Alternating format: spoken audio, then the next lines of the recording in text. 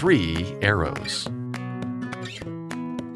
It was agreed that Jonathan would go to the king's banquet without David and find out the extent of the king's anger towards David. Jonathan said, "If it's true that you have to run for your life, remember our pledge to one another, between your children and my children. If I die and God blesses you, take care of my family. Love my household as if they're your own." He pointed out into the field. "Hide next to that big rock. When I come back, I'll shoot 3 arrows towards it. I'll send my servant to get them. As he goes, I'll yell something to him. If I say, 'They're on this side of the rock,' well, that's your sign that all is well and you can come back. But if I yell, 'They're on the other side of the rock,' that's your sign that you need to escape because my father is trying to kill you."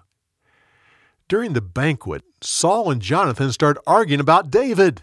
Saul yelled at his son, "You're taking his side! Don't you realize he's going to take away your kingdom? Now go get him and bring him here so I can kill him." Jonathan yelled back, "What has he done? Why do you want to kill him?" Saul grabbed a spear and threw it at his son. Jonathan got up from the table and left.